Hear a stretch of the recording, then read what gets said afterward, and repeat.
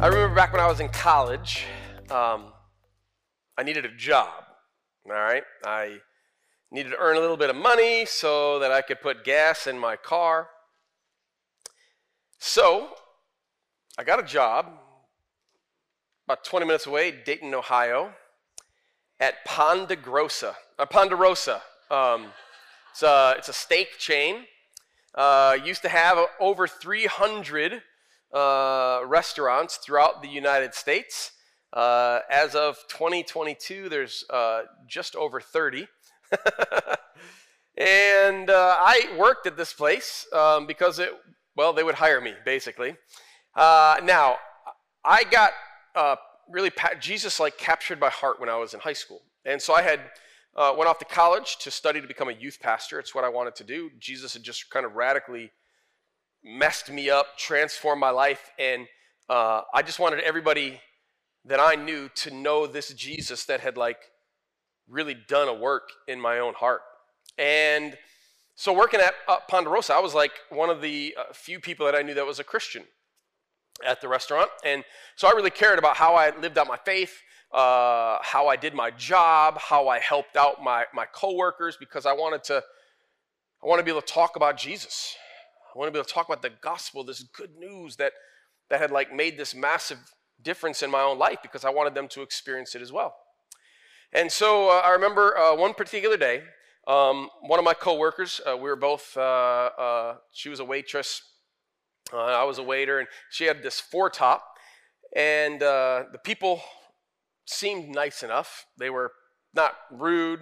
I wouldn't know they were the nicest either, but a decent four-top. At the end of the time, though, I'd kind of overheard a little bit of their conversation as I was in, and I thought they might be Christians.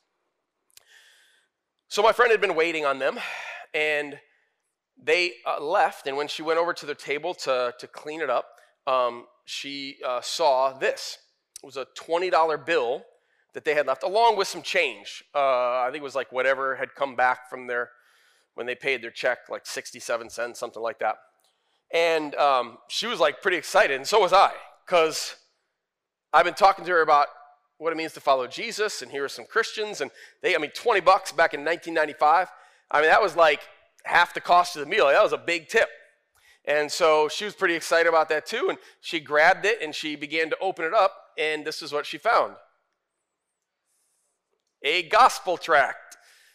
Don't be fooled. There's something you can have more valuable than money. And it was amazing. She instantly believed in Jesus and gave her life to Christ right then. It was this unbelievable moment of repentance. And the track went on. If you flipped it over to the other side, it said, "Some things are better than money, like your eternal salvation." I'm trying to preach the gospel to my friend. And these folks tried to preach the gospel to her as well.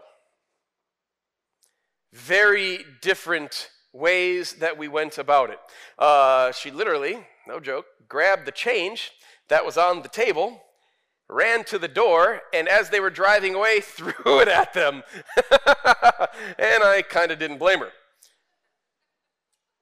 When was the last time you preached the gospel?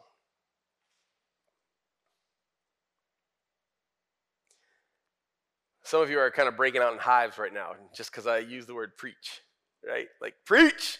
Man, I don't preach nothing to nobody. That's kind of what you're supposed to do, T. But I don't preach. Unfortunately, Jesus actually said to us in the Gospel of Mark that we're supposed to preach the gospel to all creation. Now, I get it. Preach throws off all kinds of connotations that we don't like, right? It sounds like the dude with the bullhorn yelling about sin and hell and judgment and fire and damnation. And so we get a little bit weirded out by that word. But if we were to kind of modernize it, talk about your faith, share your faith, talk about this good news, preach, as Jesus said, the good news, even then we feel a little allergic, don't we? We like what St. Francis of Assisi said, at least what he's quoted of saying. You guys ever heard this before? preach the gospel at all times, and if necessary, use... Yeah, a lot of you have heard it. Preach the gospel at all times, and if necessary, use words. You're like, heck yeah, man, that's what I'm about. That's my life. Like when my neighbor's not looking, I go over and I mow his side yard. And I'm going to edge it so well down the driveway that he's going to know I'm a Christian and know that he needs Jesus too. And he's going to give us, right? You bake him cookies at Christmas. When you're driving down the road, you flash him that gospel smile. Right? And they just know, right? They know, like, I need what he has. I'm going to give my life to Jesus right now. Here's the problem, though. St. Francis of Assisi never said that.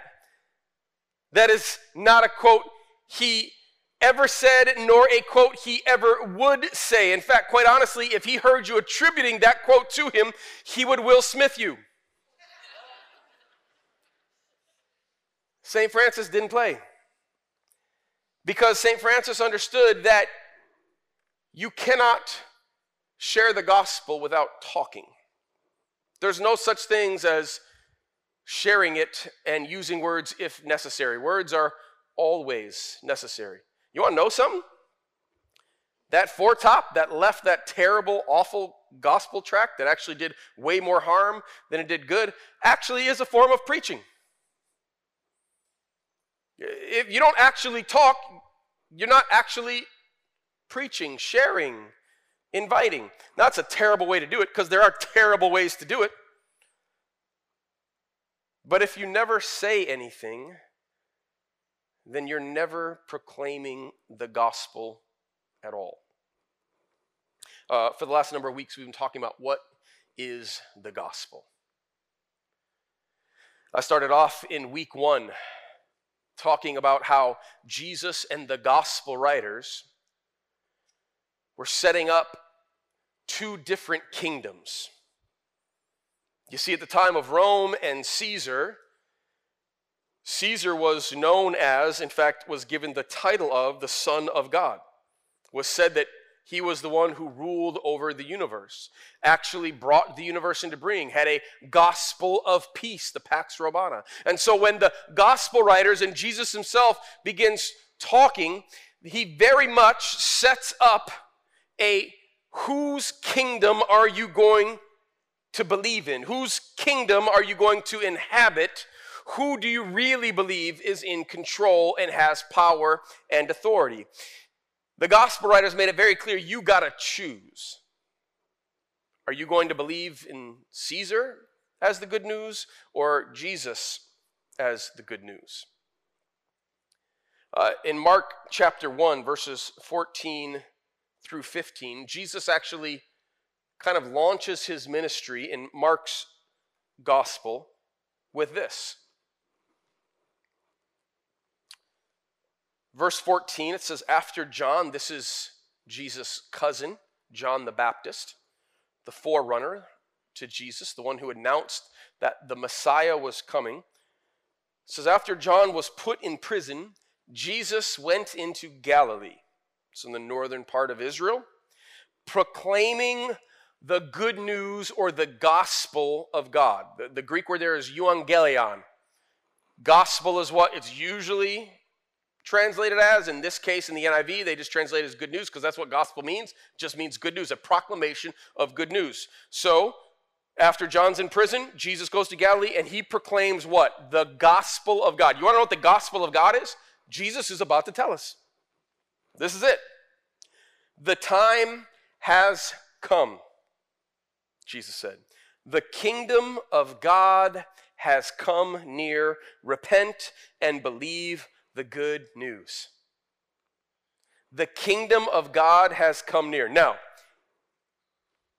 if you're a Jewish person in Galilee, you think you know exactly what Jesus is talking about.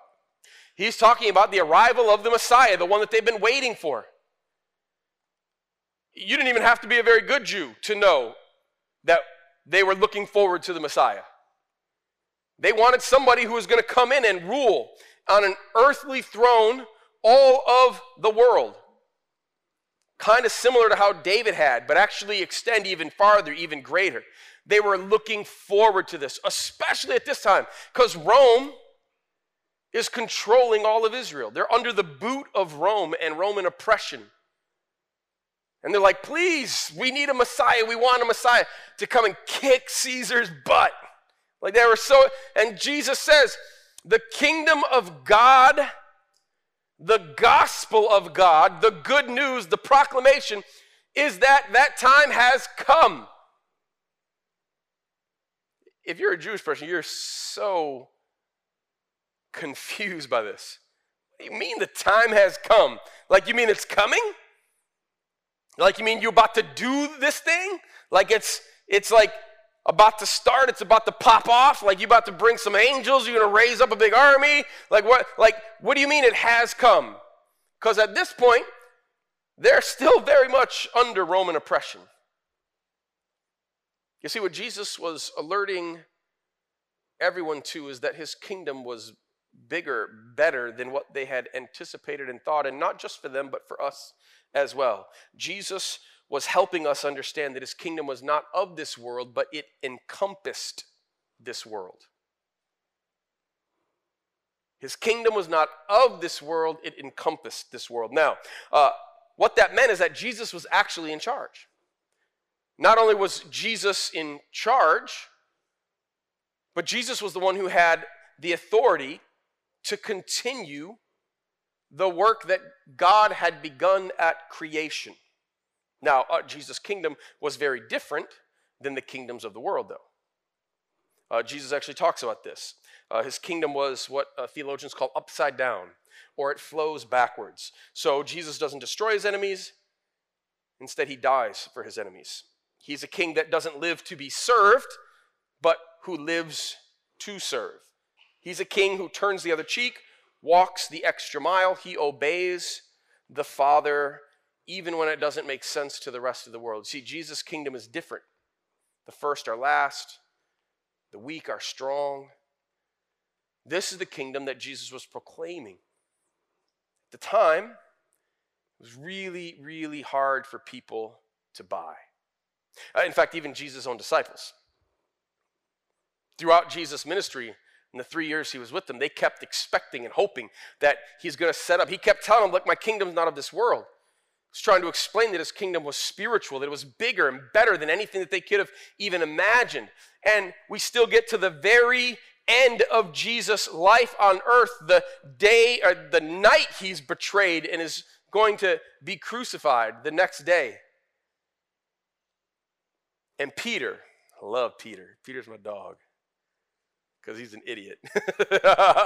He's passionate, says stuff before he should, is always sticking his foot in his mouth, doing crazy stuff. That's my guy. He makes me feel like I'm not alone in the world. And Peter is so sure that Jesus is the Messiah, and that Messiah has to set up the earthly kingdom that he always wanted, that when Jesus' arresters come to take him away, Peter pulls the sword and tries to chop homeboy's head off.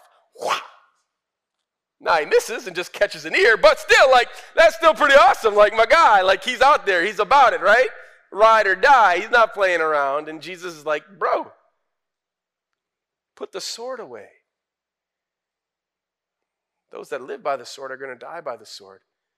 Jesus is saying, that's not what I'm about. I've got something bigger. And then the audacity of Jesus, he picks up dude's ear and puts it back on his head. What? You're going to use up a miracle for that? How about you use up a miracle to kill Caesar, take over the throne? Jesus was trying to show us that his kingdom, the good news, was way better, way bigger, more expansive than anything anyone could have understood. Austin mentioned this last week. He said, the gospel is the story of God from start to finish, and it is for anyone and everyone all of the time. And I love that. What Austin helped us see is that the gospel is actually much wider and deeper than what we usually think of it as. And I felt this myself as I've been studying and writing these messages. Quite honestly, the message I was supposed to give today, I'm going to give next week. It's about the 4 Protestant Gospels. And it's going to tick some of you off. And I'm not writing or saying it to try to tick you off. I'm trying to do it because I want to pastor us as a church so we can understand the depth and breadth. But I felt what Austin felt. Last week, he's like, I wrote 2 messages trying to do this one. He's like, if you didn't like the one I'm preaching today, just send me an email. I'll give you the other one. I feel the same way today.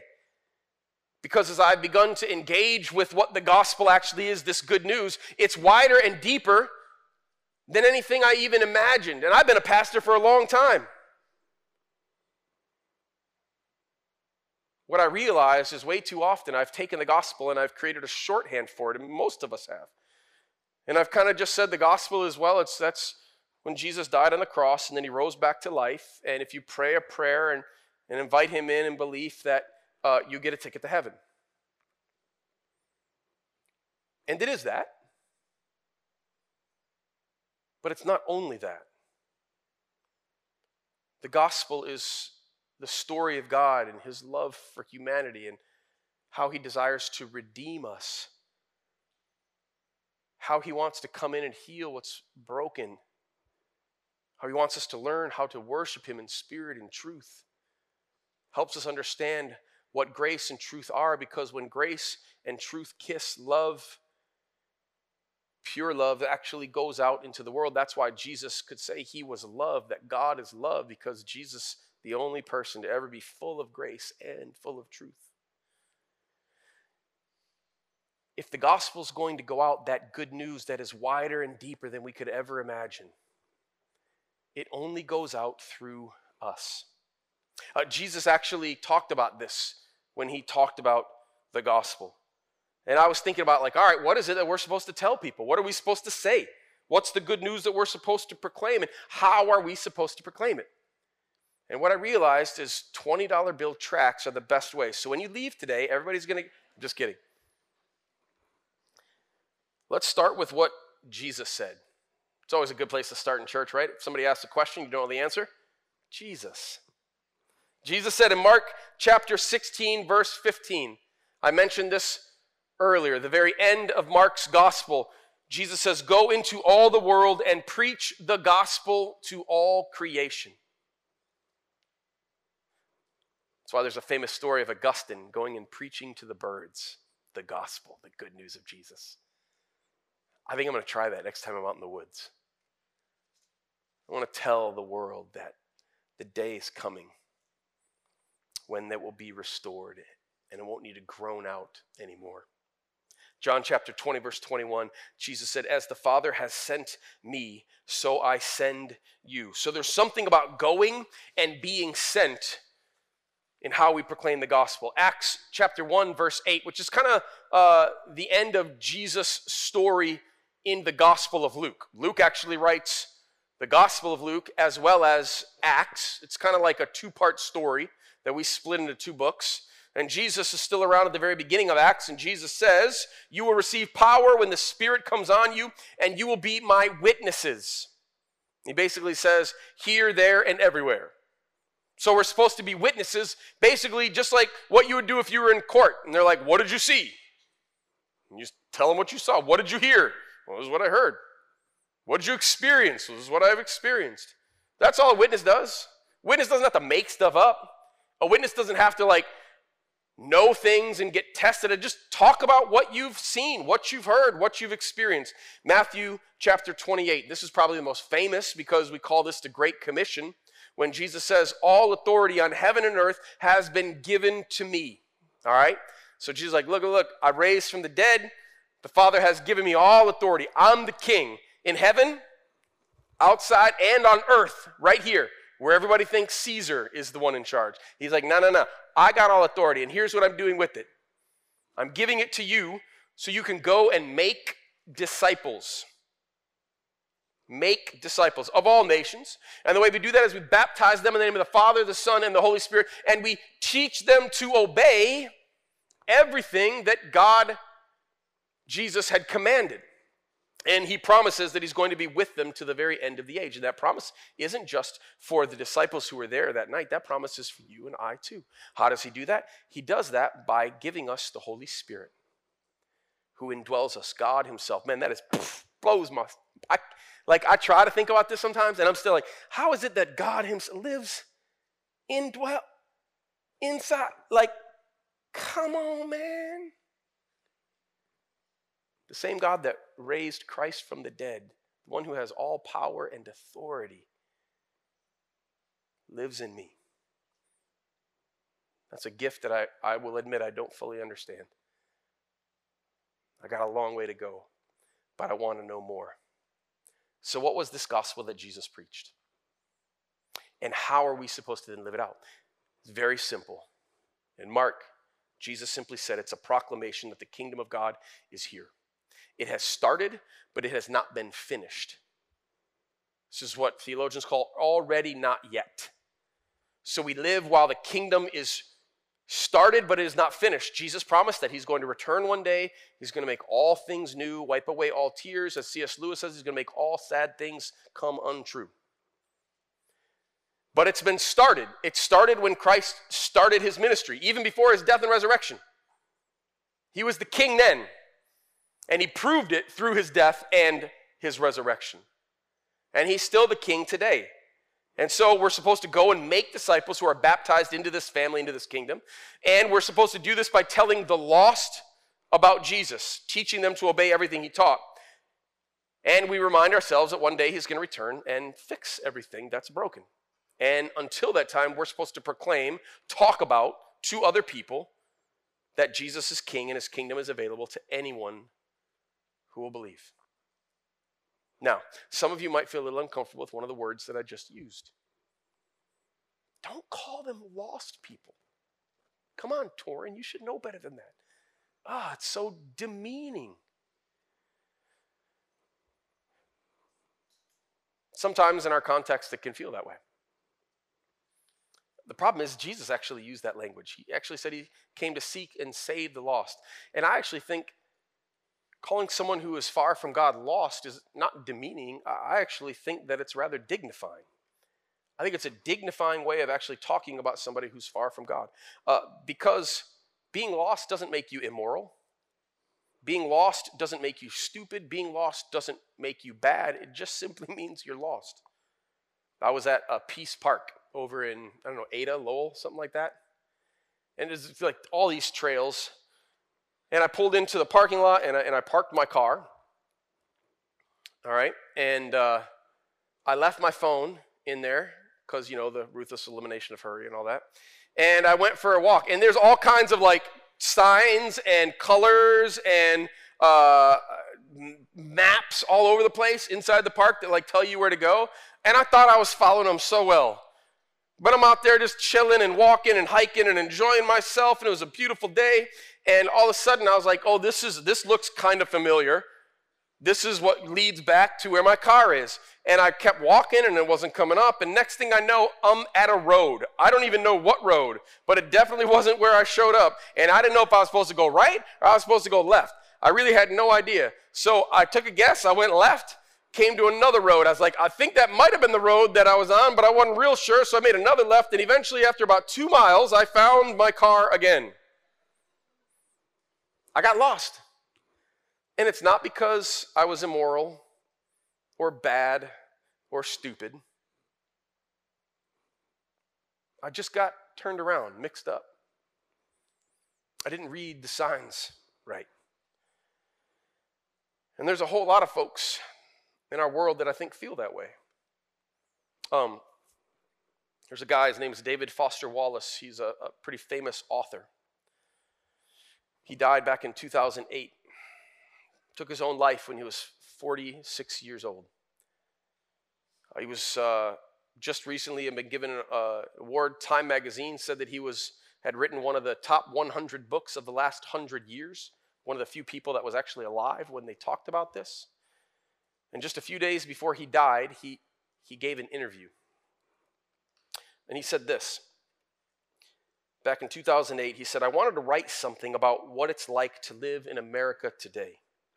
there's something particularly sad about it. Something that doesn't have very much to do with physical circumstances or the economy or any of the stuff that gets talked about in the news. It's more like a gut level sadness. You see it played out in 20 different ways, but it's the same thing. Whether it's unique to our generation, I really don't know, but it's a real American type of sadness. I'm white, upper middle class, obscenely well educated, and had way more career success than I could have legitimately hoped for, and still I was adrift. He said a lot of my friends were the same way. Some of them were deeply into drugs. Others were unbelievable workaholics. Some were going to singles bars every night. I see it in myself and my friends in different ways. It manifests itself as a kind of lostness. It manifests itself as a kind of lostness. David Foster Wallace, to the best of my understanding, didn't know Jesus. But he had gotten to the top and realized that it was still empty.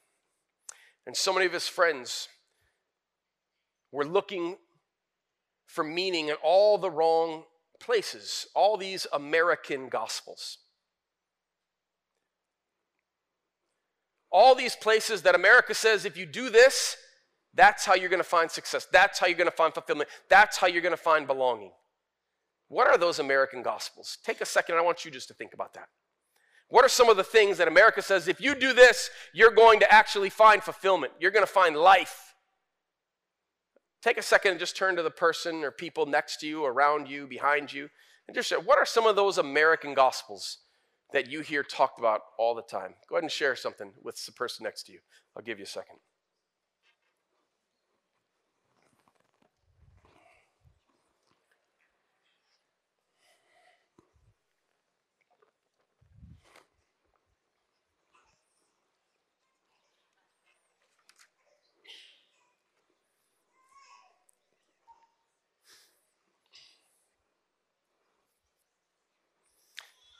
So I took some time and I started thinking about this myself. What are those American gospels? Those things that America trumps as like great news, things that you need to hear. Trumpets, not trumps. Is that a Freudian slip maybe? I don't know. Here's some that I thought of. The gospel of upward mobility. The gospel of upward mobility. If I get that better degree, or if I can kind of make some better friends, get into that better network, then I'm going to be able to get that better job, and then I'm going to be able to get that better house. If I can get that better salary, which is going to give me better status, finally I'm going to have arrived. I'm going to feel like I've made it. If I can just get there, I'll be fulfilled. It's a gospel that America's been trumpeting for decades, hundreds of years. The gospel of upward mobility. Now, I don't think that upward mobility is necessarily a bad thing. It doesn't have to be. There's a reason that folks all over the world would love to be able to move to America. Not everybody, but there's a whole lot of folks that would love to be able to live here. What do they say? Where the rich eat, there's more leftovers. Even people that act like they hate this country still don't want to move anywhere else.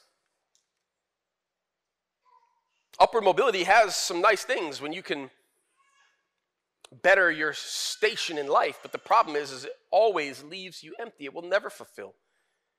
How do we know that? Because we've heard people who have been there say this time and time again. Do a quick Google search, and you will find Eric Clapton, Russell Brand, the actor Tony Hale, Lady Gaga, the list goes on and on and on. People who have been to the very top had everything that they ever hoped for, and they got there and they found that it was more empty than what the pursuit was itself. The gospel of upward mobility will not fulfill you. The American gospel of sexual freedom will not fulfill you either. If I can sleep with whoever I want to, people think, then I'm finally going to feel free. I'm finally going to feel fulfilled. If I can fulfill all the fantasies that I have, I'm actually going to experience and have my desires finally be met. But the more sexual freedom that one pursues, the more one actually finds themselves lonely and enslaved. It's a false gospel. it's not good news. It too is empty. Sex was created by God to create a one flesh union, not a one night stand. And we know it. We know it because no matter how much you have, it will always leave you empty. The gospel of consumption, that was another one that I think about when I think of America. Rashida Graham Washington and Sean Castleberry wrote a book called Soul Force. I don't know if they're followers of Jesus or not, but they said that there are 3 core tenets to the gospel of consumption. They said we're created to consume. That's one of the core tenets that the gospel of consumption will tell you over and over and over and over and over again. That's why you exist. You exist to take things, to consume things. And the second tenet is that we're meant to be passive. You're not supposed to think about what you're doing. You're just supposed to do it. Enjoy it. The third thing is that your sole duty is to consume more. Reminds me of Andrew Carnegie, when someone once asked him, who at the time when he was the richest man in the world, they said, do you have enough money? And he said, no. Nobody had more money than him. And they said, how much would be enough? And he says, just a little bit more. It's empty. We consume and consume thinking that that's going to make us happy, and yet it never does. Another gospel that I think is new is the gospel of likes or the gospel of fitting. Let me explain what I mean when I say the gospel of fitting. It's the idea of fitting in. Who's my tribe? Who are the people that are going to accept me?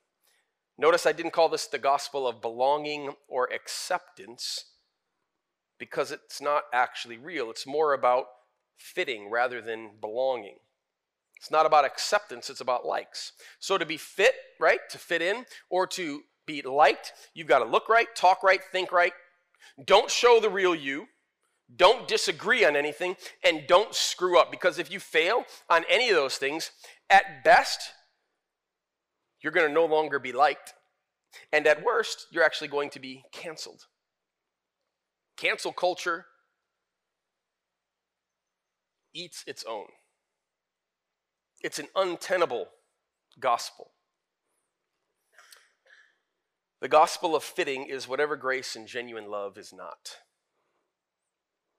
Now we could go on. I could talk about all kinds of different American gospels. The gospel of guns, the illusion that they can protect me. The gospel of sports, the illusion that they can give me glory. The gospel of control, the illusion that that can give me safety. The gospel of equity, the illusion that that can give me fairness. The gospel of freedom, the illusion that I'll have opportunity. Now, some of these things that I just mentioned are actually good things. If you're a follower of Jesus, God cares about biblical justice. We have to as well. But if you think that that's going to fulfill you outside of Jesus, you're going to be sorely, sorely disappointed. John Mark Comer, who you all know I have a massive man crush on, pastor out in Portland, Oregon, and he quoted this. He said the Gospels can be summed up under the banner of under secularism. If you want to kind of give it an overarching term, the gospel of secularism is the gospel of America. And this is what he said.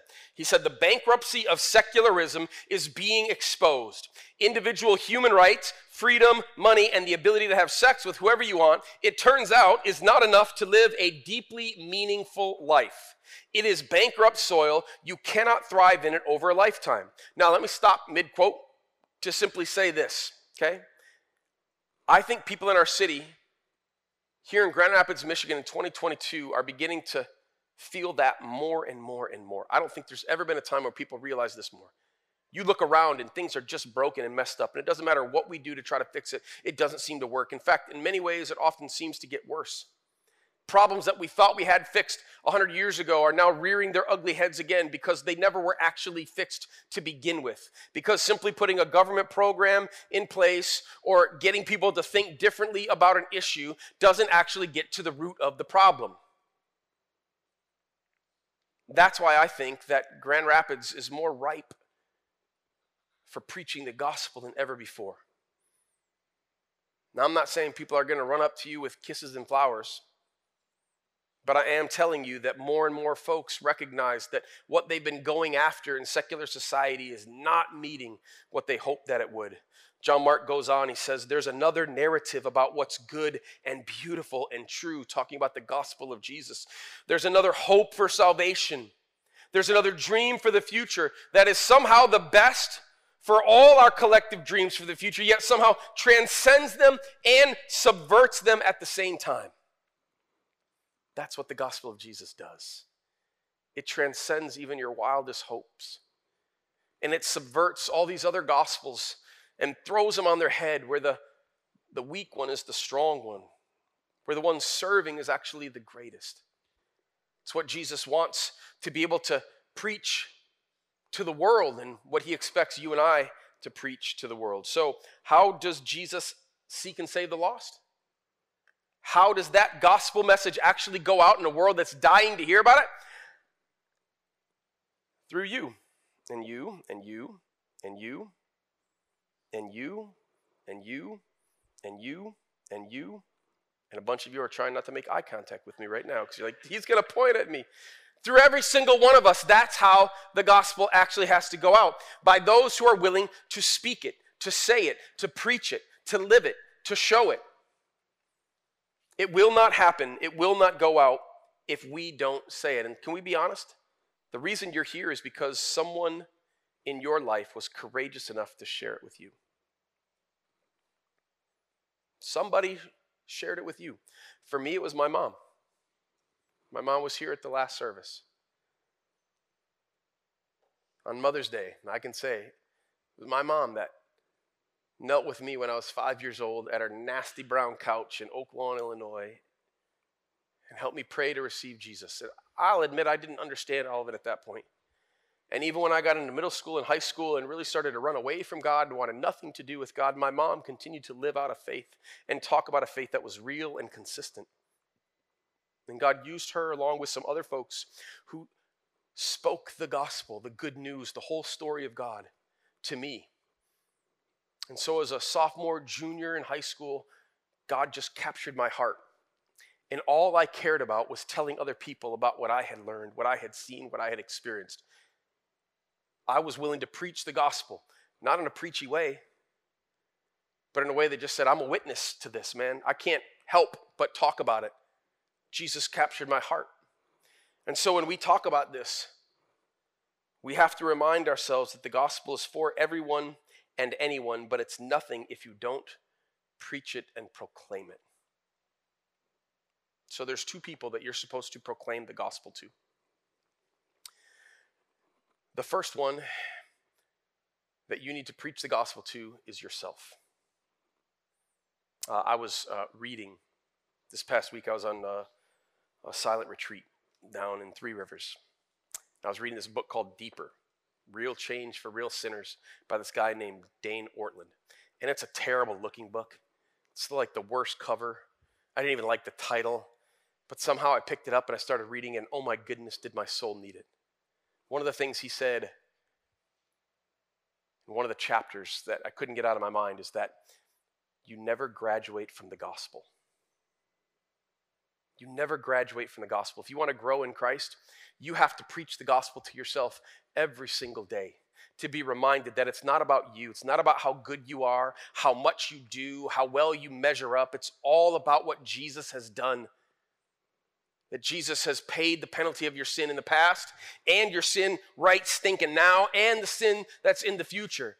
And the more that you begin to preach the gospel to yourself, the more you realize how amazing it is that God has done that and continues to do that, and that he doesn't push us away. He continues to draw us in, that one of his favorite things to do is to forgive his children who come back to him. That's like what he lives for. It's literally his job right now. He's sitting at the right hand of the Father. Jesus is interceding for you and I. Preach the gospel to yourself. Make sure that you remember it. Believe and understand how amazing it is. Because the more you begin to understand how amazing it is, the more you won't be able to shut up about it to everybody else. And that's the second person you need to preach to. Preach to the people in your life. Once you preach to yourself, preach to the others around you. It might be people in your house. It might be people in your neighborhood. It might be people at your school. I don't know who it is, but who is the person God has put in front of you? You got to live it out and you got to talk it out. The gospel is a proclamation that Jesus can change anything.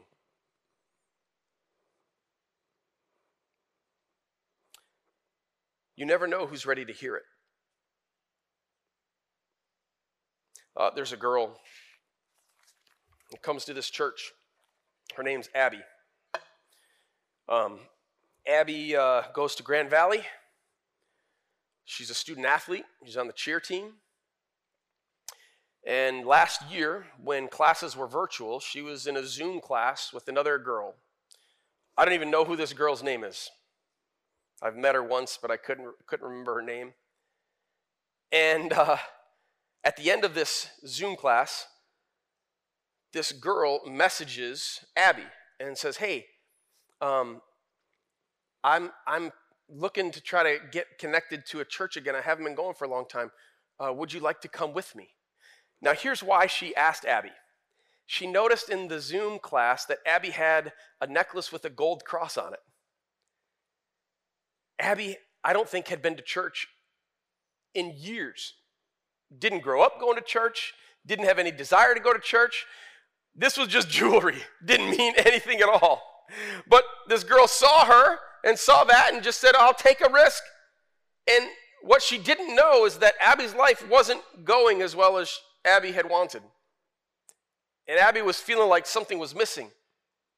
And because this girl said, "Would you like to come to church with me?" she said, "Absolutely." She said, "I have no idea where to go. I don't go to church."